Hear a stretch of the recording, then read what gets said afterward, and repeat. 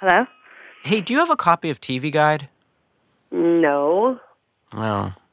Why? I can't find my copy, and I was wondering what was on TV.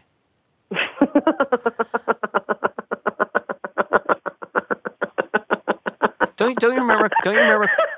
Don't you remember calling people up on the phone? I do remember that, yeah. Just to see what was on? I remember calling up my Aunt Tilly because I was too lazy to get up off the couch to look for the TV Guide, so I just called her up.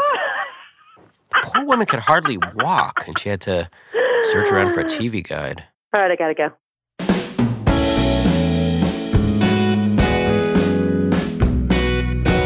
From Gimlet Media, I'm Jonathan Goldstein, and this is Heavyweight.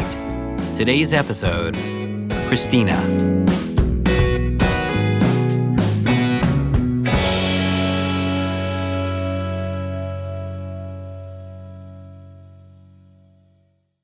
This is the best of all possible worlds, my father was fond of saying. The words were spoken contentedly, often while reclining in a Barca-lounger, belt buckle undone after a large meal of baked beans and lamb chops. But what did my father know of other worlds? He'd held down the same job and was married to the same woman for decades. Plus, he hardly left the house. But what he did know was that this world had one thing over all of those other worlds. It existed. For my father, that was enough to make it best.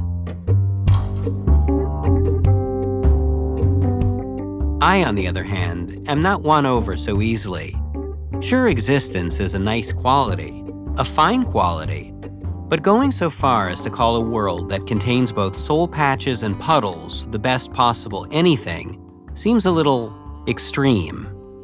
And so imagining other worlds, the same, only better, is just too irresistible, in spite of the pain such thinking inevitably invites. Why don't we start from the beginning? Okay. This is Christina, and like me, she knows this world can use a few tweaks. Overall, she says, her life hasn't been a bad one. It's just not the one she was meant to live. She's worked as a waitress, a receptionist, as a home care worker, the kinds of jobs you do, but not necessarily the kind you dream about. Lately, she's been helping run her husband's company. It's a disc golfing backpack company. Say that again. It's a what? Disc golf backpack company. What is disc golf?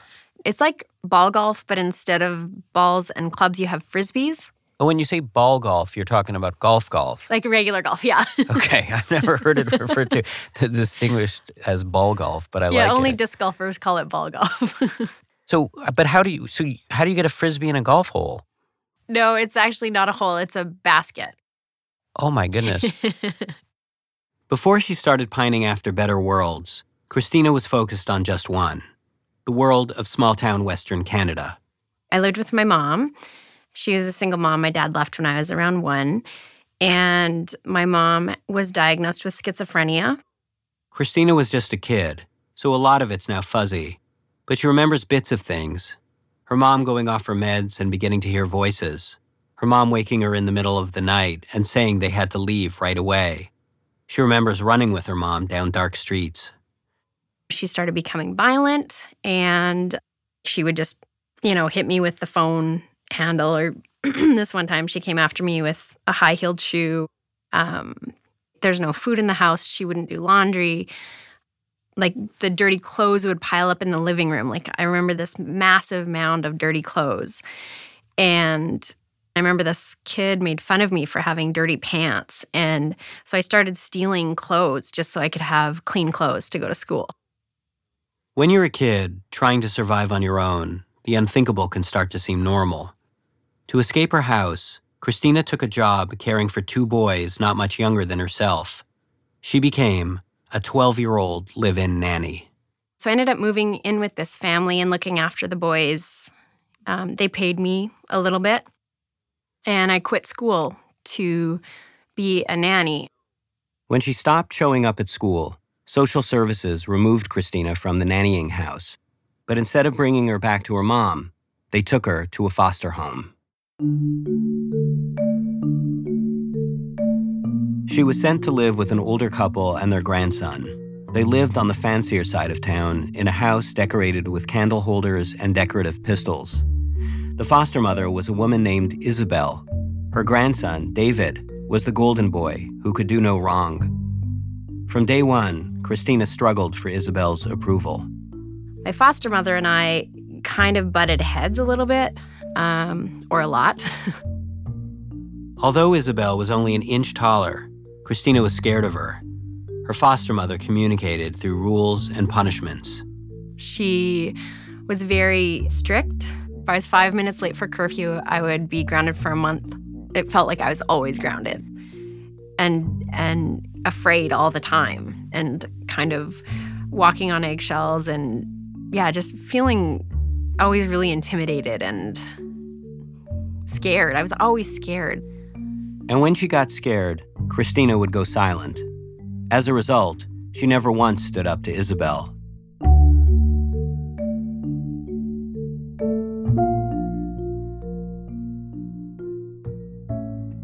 It was while living in Isabel's world that another better world presented itself to Christina. A world with rules that were easy to understand. A world where someone was always keeping score and keeping things fair. This was the 84 by 50-foot world of a basketball court.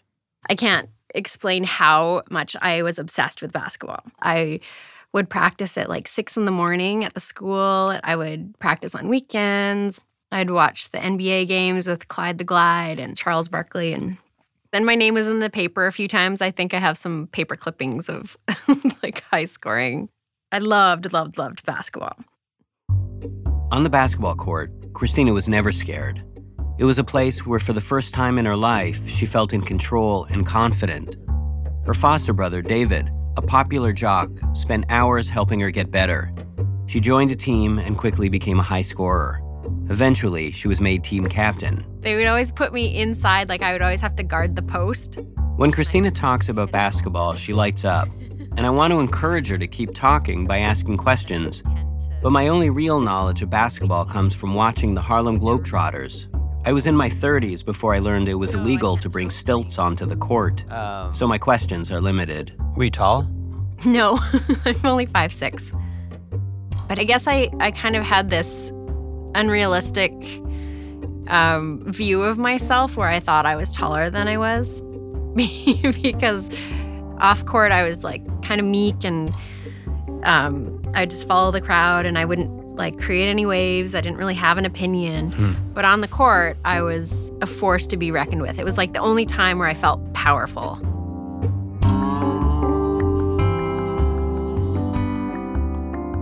It was around this time that a plan began to take shape. If she kept practicing and kept winning, she'd get a basketball scholarship. Christina knew that was her only hope of getting into college. I wanted to get out of that circle of welfare and illness and living from paycheck to paycheck and just being poor. It sucked. Which brings us to the moment that 30 years later, Christina still can't stop thinking about. She'd just come home from school when Isabel called her into the kitchen, sat her down at the table, and presented her with an ultimatum. She said, you have to get your grades up. You have to work harder at school. And so in order for me to be able to play basketball the following year, which would have been 11th grade, I had to have an average of a B in every class. But I was really bad at math and chemistry and I didn't make it. I wasn't allowed to play basketball. What she remembers most about that time was watching a lot of TV and overeating, and the chores. After forcing Christina to quit the basketball team, Isabel handed her chores that felt like ironic punishments from the Judy Blume version of Dante's Inferno. She had to bake cookies for the family, but because of her weight gain, she wasn't allowed to eat any. And when she dusted the house, Isabel instructed her to pick up David's basketball trophies, dust each one, and dust the shelf underneath. All the while, Christina felt her loss acutely of basketball and the better world it promised. She took something from me that I've not been able to get back. What is that thing? Yeah, and I don't even know. I don't, when I say that out loud, it sounds ridiculous. But it feels like that passion for something, it dashed this huge dream that I had for my life.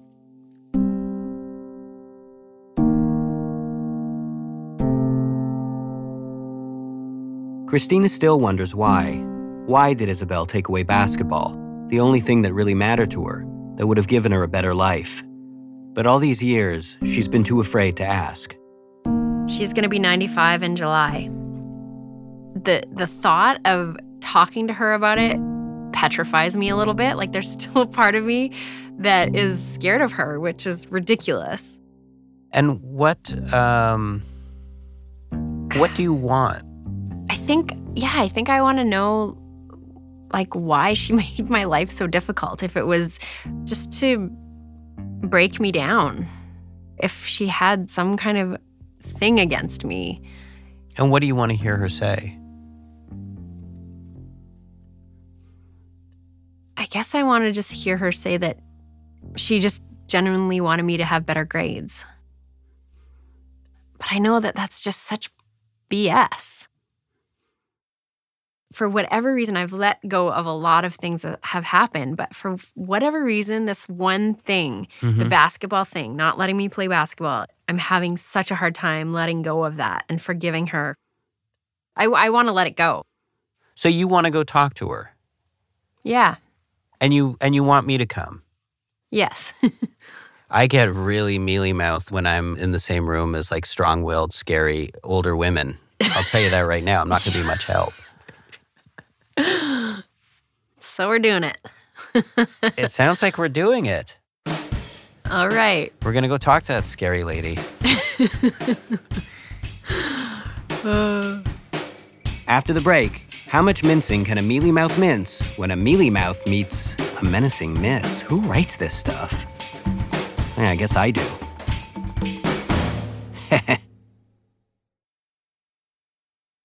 Once I gave Christina my word that I'd help, I approached CEO and Gimlet founder Alex Bloomberg to ask if he could fly me to the British Columbian interior to confront a 95-year-old woman about something she may or may not have said some 30 years ago, to which Alex asked, "Why are you always standing just outside the door whenever I get out of the bathroom?" And I said it was a coincidence, although I might have pronounced it coinky-dink, to be playful, and he asked how long this trip would take me out of the office, and I said a week. And he said to take longer if I needed it. So I was off to Canada. Terre de nos aïeux, une histoire épopée des plus brillants exploits.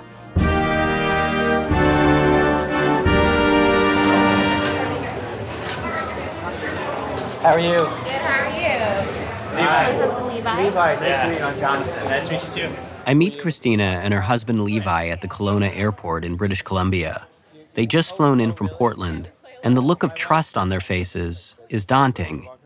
When meeting new people, especially people I'm about to help, I'm more comfortable with looks of skepticism or anticipatory disappointment. Trust was disconcerting. Yes, I have a reservation. It was an hour-and-a-half drive to Isabel's, so we made our way to the airport rental desk to get a car. What's your last name? Goldstein, G-O-L-D. Can I just ask what that is there? Oh, it's just, we're doing a radio story, so I'm just...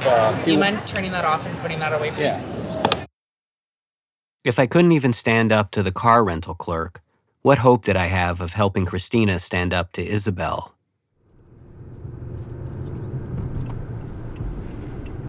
It's hot in here. All of a sudden. It's been well over 2 years since Christina's seen Isabel. She's feeling anxious, so I try to keep the mood positive. I bet the thrift stores are really good around here. I point out foreign license plates, and because we're in a foreign country, there are many. Pretty. Have you guys been watching this show called Little Big Lies? Or Big Little Lies? Or Little Big Lies? All set? I think so. Isabel lives on the ground floor of a squat apartment block, mostly inhabited by seniors. We wait. When no one answers, we ring the bell. The door opens. Heard you the first time. I heard you the first time, Isabel says. Christina smiles. Takes me a while. In spite of herself, she can't help but get a kick out of Isabel. Good to see you again. Isabel peers up at us from behind her walker. Christina's husband, Levi, makes introductions. This is Jonathan, Isabel. Hi. Hi, Jonathan. How are you doing? Oh, That "oh" is me reacting to Isabel's handshake, a surprisingly powerful thing that yanks me through the doorframe. Although a diminutive woman with white puffy hair and wire-rimmed glasses, Isabel's just established herself as the alpha. Come on in. nice to meet you. Nice to meet you, too. Thanks for having You me. can come in. Okay. You seem to be doing great. I'm doing not bad for, my age, I guess. Yeah. Isabel's apartment is tidy and dim, decorated with candles that haven't been lit in years. We slowly follow her down a narrow hallway to her living room, where she seats herself in a faded blue mechanized armchair. On the drive over, Christina mentioned that Isabel is legally blind, but I misremember this as Isabel being legally deaf, so I compliment her on how well she's following along. Well, I'm not talking very loud, and you've been able to hear everything, so... I didn't say there was anything wrong with my ears. Right.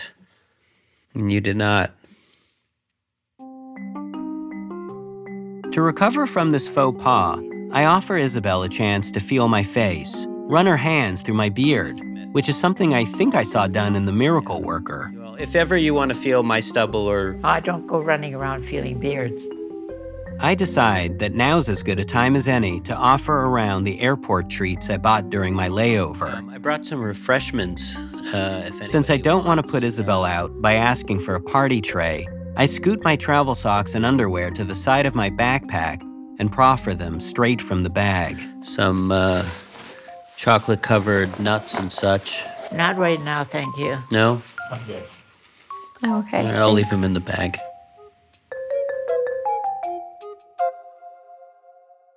If I've learned anything from my work in the business of forcing people to ask terrifying questions, it was that it's always best to just get it over with. Ask the question, why did you ruin my life? Get the answer, and head back to the hotel bar to eat the juiciest, fattiest T-bone steak that Gimlet Media's $14 per diem allows. But staging is everything. I need to be offhand, subtle. Christina, do you have anything that you want to ask about, or?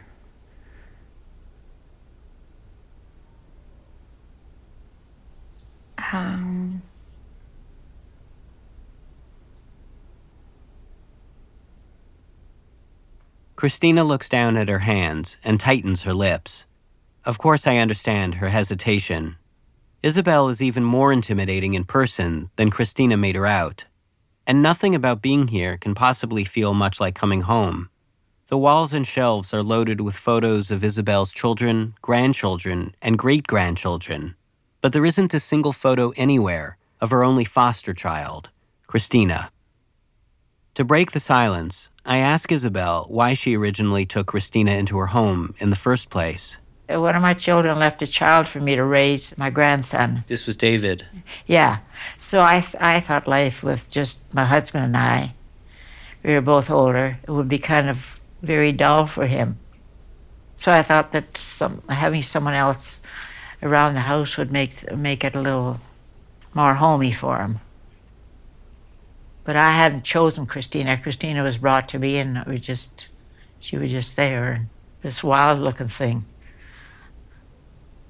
She needed a little bit of training to live in a home. Obviously, she hadn't been brought up with anything. I just thought any child living under my roof had to be taught something. Meaning, like, what kind of things? Like, you mean normal, like, rules and... Well, rules, yeah. I don't think that our rules were terribly strict, were they? I mean, I felt like they were strict. Well, maybe you thought so, but most kids do. But they were the same rules my kids had. Christina hesitates. You can see it's hard for her to talk back to Isabel even now. But then she says, But David didn't have rules. No, he didn't need any. He is the most perfect person I've ever raised. Christina, another person she happened to have raised, is seated a couple feet away from her. Christina stares ahead blankly, not saying anything. So I press Isabel. Well, he must have done something wrong. I mean, he's only Very human. little. Very little. Oh, you'd be surprised how perfect he was.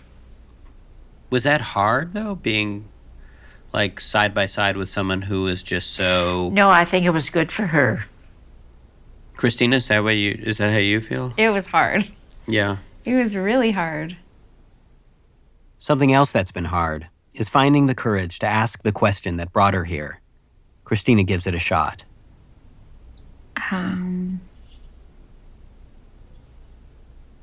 But after some throat clearing, again, she goes silent. Go ahead, ask. I think the one thing that I have kind of always wondered is, do you remember, I think it was in 10th grade, and I had been playing basketball, and you told me that I had to get my grades up or I couldn't play basketball anymore. Do you remember that? No. Okay, so I didn't get my grades up, and I had to quit the team. I don't remember that at all. You don't? No. It was devastating for me. Well, why didn't you get your grade up then? Yeah. I asked Christina if she could explain to Isabel why losing basketball hurt so much. Not without crying. I felt like it was like the one thing that I was really good at. Are you surprised to hear Christina talk about how much she loved basketball? Like, was that something that you knew back then? I didn't know it, no. Did you ever express it? I don't think she did. I don't think so. No, I don't think you did. I think the reason why, like, it still affects me now is because I didn't fight for it. And how could she have? She never felt like she had the right to stomp her feet, to slam the bedroom door. In so many words, to act like someone's kid. I thought that maybe if I could get Isabel to put herself in Christina's shoes, it might help her understand. Was there anything that you can think of that's comparable from your own life, Isabel? Like something that you really felt very passionate about? Like the thing that you really, that was your great love?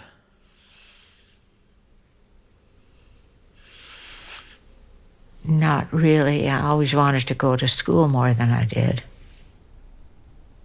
I really wanted a good education, which in the country you weren't able to get. Her father was a rancher, Isabel says. And her mom died when she was little, so her dad raised the kids by himself. And Isabel, being the eldest, had a lot of responsibility. I used to miss school every year when I got to be a certain age and had to herd cattle. So I'd miss about two months or a month of school every year when I was old enough to do this. But I was first in my class from the day I started till the day I finished. I was never anything but first in my class. Was that typical? Did a lot of kids in the class have to miss? No, just me. And we were brought up by our dad. Men bring up children differently than women. Yeah. In what ways? How do you mean? I mean, my dad didn't teach me to ride horseback. He just threw me on a horse and told me to go. You know, a woman wouldn't do that, I don't think. Not likely. My father was quite fond of me, actually. Yeah. How far did you go in school? Just grade 9. I took grade 9 by correspondence. So you never ended up getting the high school degree? No. Yeah, school was an important thing to me because I felt that's how you'd make your living. Yeah. But I remember when I was through school, my stepmother looking in the paper, and she found a dishwashing job for me. She thought that all I was capable of was washing dishes in some restaurant. I felt very insulted. It always surprised me when kids didn't want to get all the education they possibly could. Isabel motions towards Christina. There's only so far you can go in basketball. I always felt your education was more important. But as a kid, sometimes you don't see that. I tried to teach her to be self-sufficient because I knew that she'd only have herself to depend upon.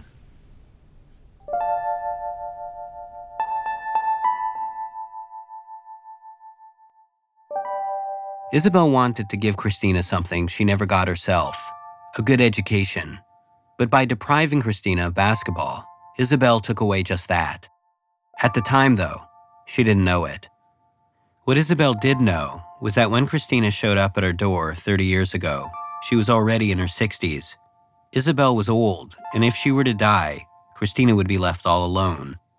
She'd only become a foster child because no one in her extended family had stepped up to take her in. She had no one else. What did you know about Christina's childhood before she met you? Not much of anything that I can remember. Like her mother was mentally ill. I guess he knows that, does he? Mm-hmm. Yeah. And I lost my mother when I was 5, and my father eventually had a nervous breakdown, so I knew what it was like to live with a mentally challenged person. What was it like? Terrible. It was horrible. You didn't know if someone was going to kill you today or tomorrow or what the heck was going to happen. That's not an exaggeration? You really worried? No, it's not an exaggeration. I remember taking my little brother and sister outside and trying to hide them. He was left with 5 little children. Yeah. And he was terrified that they were going to take the kids away from him.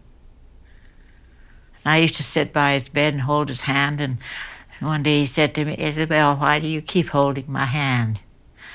And in my own way, I was trying to let him know that we all loved him.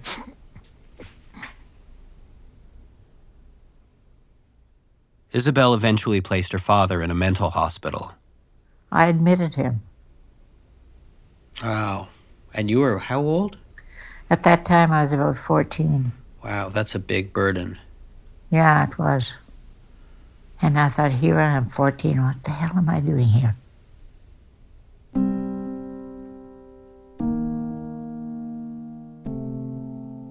All the while, as Isabel talks, Christina, seated in an armchair beside her, listens quietly, her hands gripping the armrests.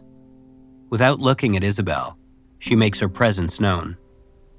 I have many memories of visiting my mom in the mental hospital when I was young, like 7, 8, 9 kind of age, 10. It's weird. It's a really weird experience to go. Knowing that the other people are mentally unstable and could... You can't predict what they're going to do. Yeah, and my mom was, kind of a zombie because of all the medication. And obviously was like sad and upset that she had to be there and wasn't with me. Yeah, it was an awful place. It makes you grow up way too fast. Yeah, that's right. I mean, I was never a kid until I got married and had my own kids.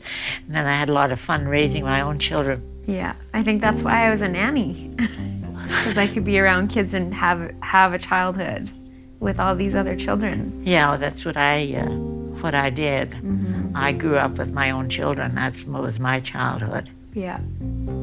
I'd play with my children just like I was one of them. Yeah. Yeah, I did the same thing. One day, one of the neighbors looked at me, one of the little girls, and she says, "How old are you?"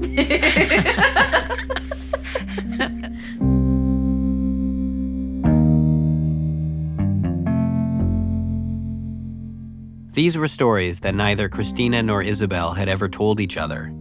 Watching them connect like this, it feels like a good time to bring the subject back to basketball. how much over the past 30 years Christina's fretted over Isabel's decision. Knowing this now, I ask Isabel, would you have done things differently? Oh, I wished I had known more about it at the time, but I still have no regrets about it. It's as though Isabel just doesn't understand what the word regret means, so I offer a working definition. If we were to set off in a time machine where we could return to that time and Christina were to say, Well, I know what you're saying, but frankly, I don't know what I'd do. I really don't. It would depend what kind of a mood I'm in. If you were in the mood that you're in right now. I really have no idea. I could give you a lot of BS and tell you how good I would have been, but it wouldn't have been the truth. I think like a lot of people would just give Christina the BS. Yeah. I don't do that. I usually tell the truth. Like most, I can lie upwards of 10,000 times a day. It helps ease the friction of getting through life. People ask how I am, and I say fine. Does this jumpsuit make my ass look fat? And I say no. And so on, lying all the day long until bedtime, at which point I'm not sure the lying stops. I can probably lie in my dreams. In other words, I hold lying to be the greatest gift God gave to man. But even with all of our lies and best intentions, we still can't escape hurting one another. I don't think Isabel is a cruel woman, but I do think she knows that hurting people and being hurt is the price one pays for being human. There was nothing out of the ordinary in our lives, but just, even ordinary lives are quite upsetting sometimes. The decision that was made when she was younger, it wasn't the right one. But how many wrong decisions are made as we go along? Regretting something is a waste of time. You move on. Find something else to be passionate about.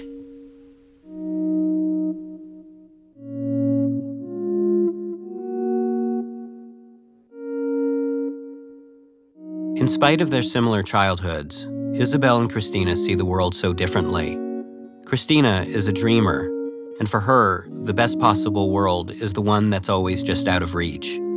But for Isabel, it's not about pursuing the best possible world at all. It's about making the best of this world, the one you're stuck in, and evidently, with the people you're stuck with. I wouldn't look after her if I didn't care about her. It would have been different, I think. But I was interested in what she did and how she progressed. I wanted her to do well at school and do well at everything, and I was very proud of her when she did. She was with us a long time. Couldn't get rid of her. I'm just kidding. Isabel pauses, and then she says appraisingly, She deserves a good life. I do have one. Good. And I think it's better because she had some stability in it, which I feel she got at my house.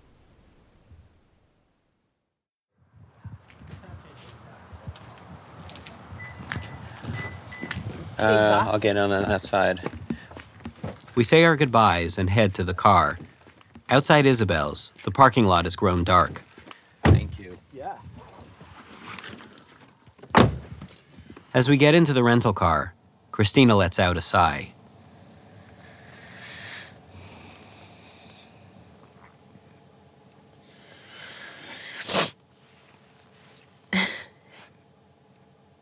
Well, so how did you feel about that?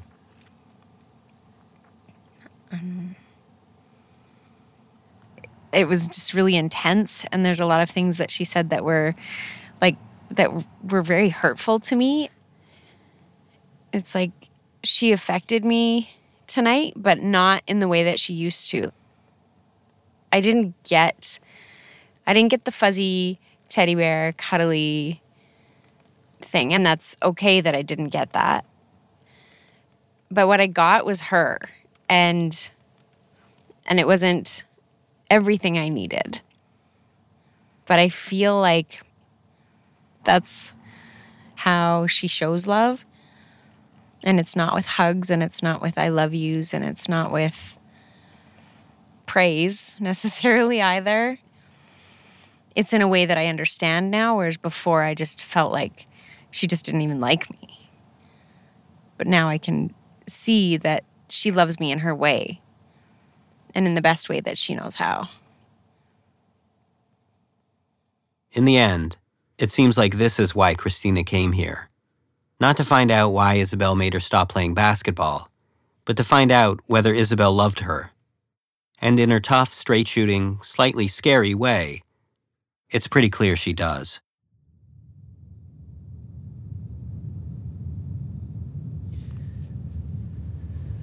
Do you know why I want to go to Scott Hop Park? No. It's a surprise. Uh-oh. It's not a big surprise. The next morning, before heading home, I take Christina and her husband Levi out to a nearby park. I'm nervous. What it is? I don't know. I have a paper bag I've been carrying with me since Brooklyn. It's a good thing you're wearing running shoes. When the anticipation reaches its zenith, I reveal to Christina and Levi what's in the bag.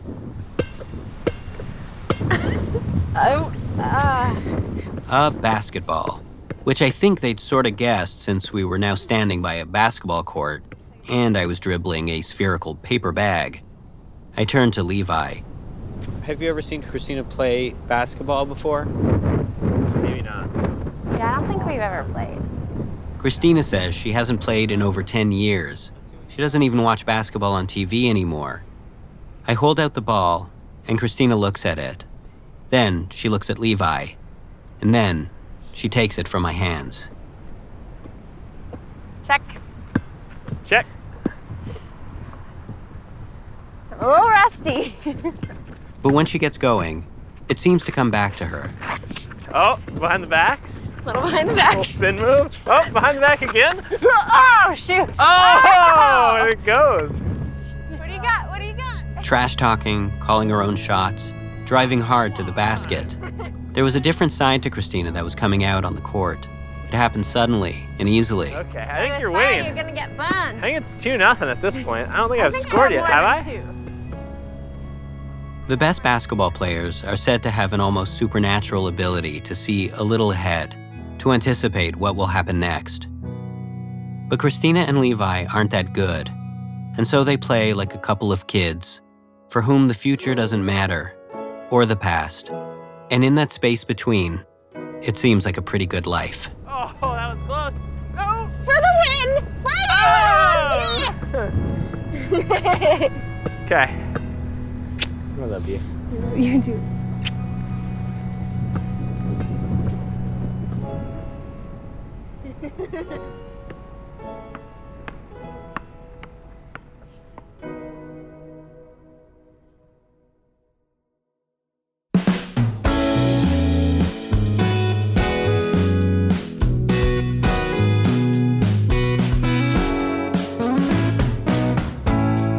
Now that the furniture's returning to its goodwill home.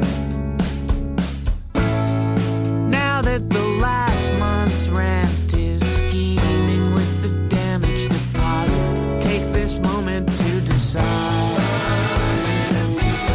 if we meant it, if we tried, or felt around for far too much from things that accidentally touched. Heavyweight is hosted and produced by me, Jonathan Goldstein, along with Kalila Holt. The senior producer is Caitlin Roberts. Editing by Jorge Just, Alex Bloomberg, and Wendy Dorr. Special thanks to Emily Condon, Misha Gluberman, Stevie Lane, and Jackie Cohen. The show is mixed by Kate Belinsky. Music by Christine Fellows, John K. Sampson, and Edwin. Additional music credits for this episode can be found on our website, gimletmedia.com/heavyweight. Our theme song is by The Weaker Thans, courtesy of Epitaph Records. And our ad music is by Haley Shaw. Follow us on Twitter @heavyweight or email us at heavyweight@gimletmedia.com. We'll have a new hot puppy of an episode next week. Anyway, by parallelograms of light on walls that we repainted. So, Jonathan, you have a wife, I hear you say. Yes. Yeah. Can't keep looking you over, can I? I'm just I kidding. think I think I probably look best from your perspective. I think it's a good look for me. Just kind of blurry.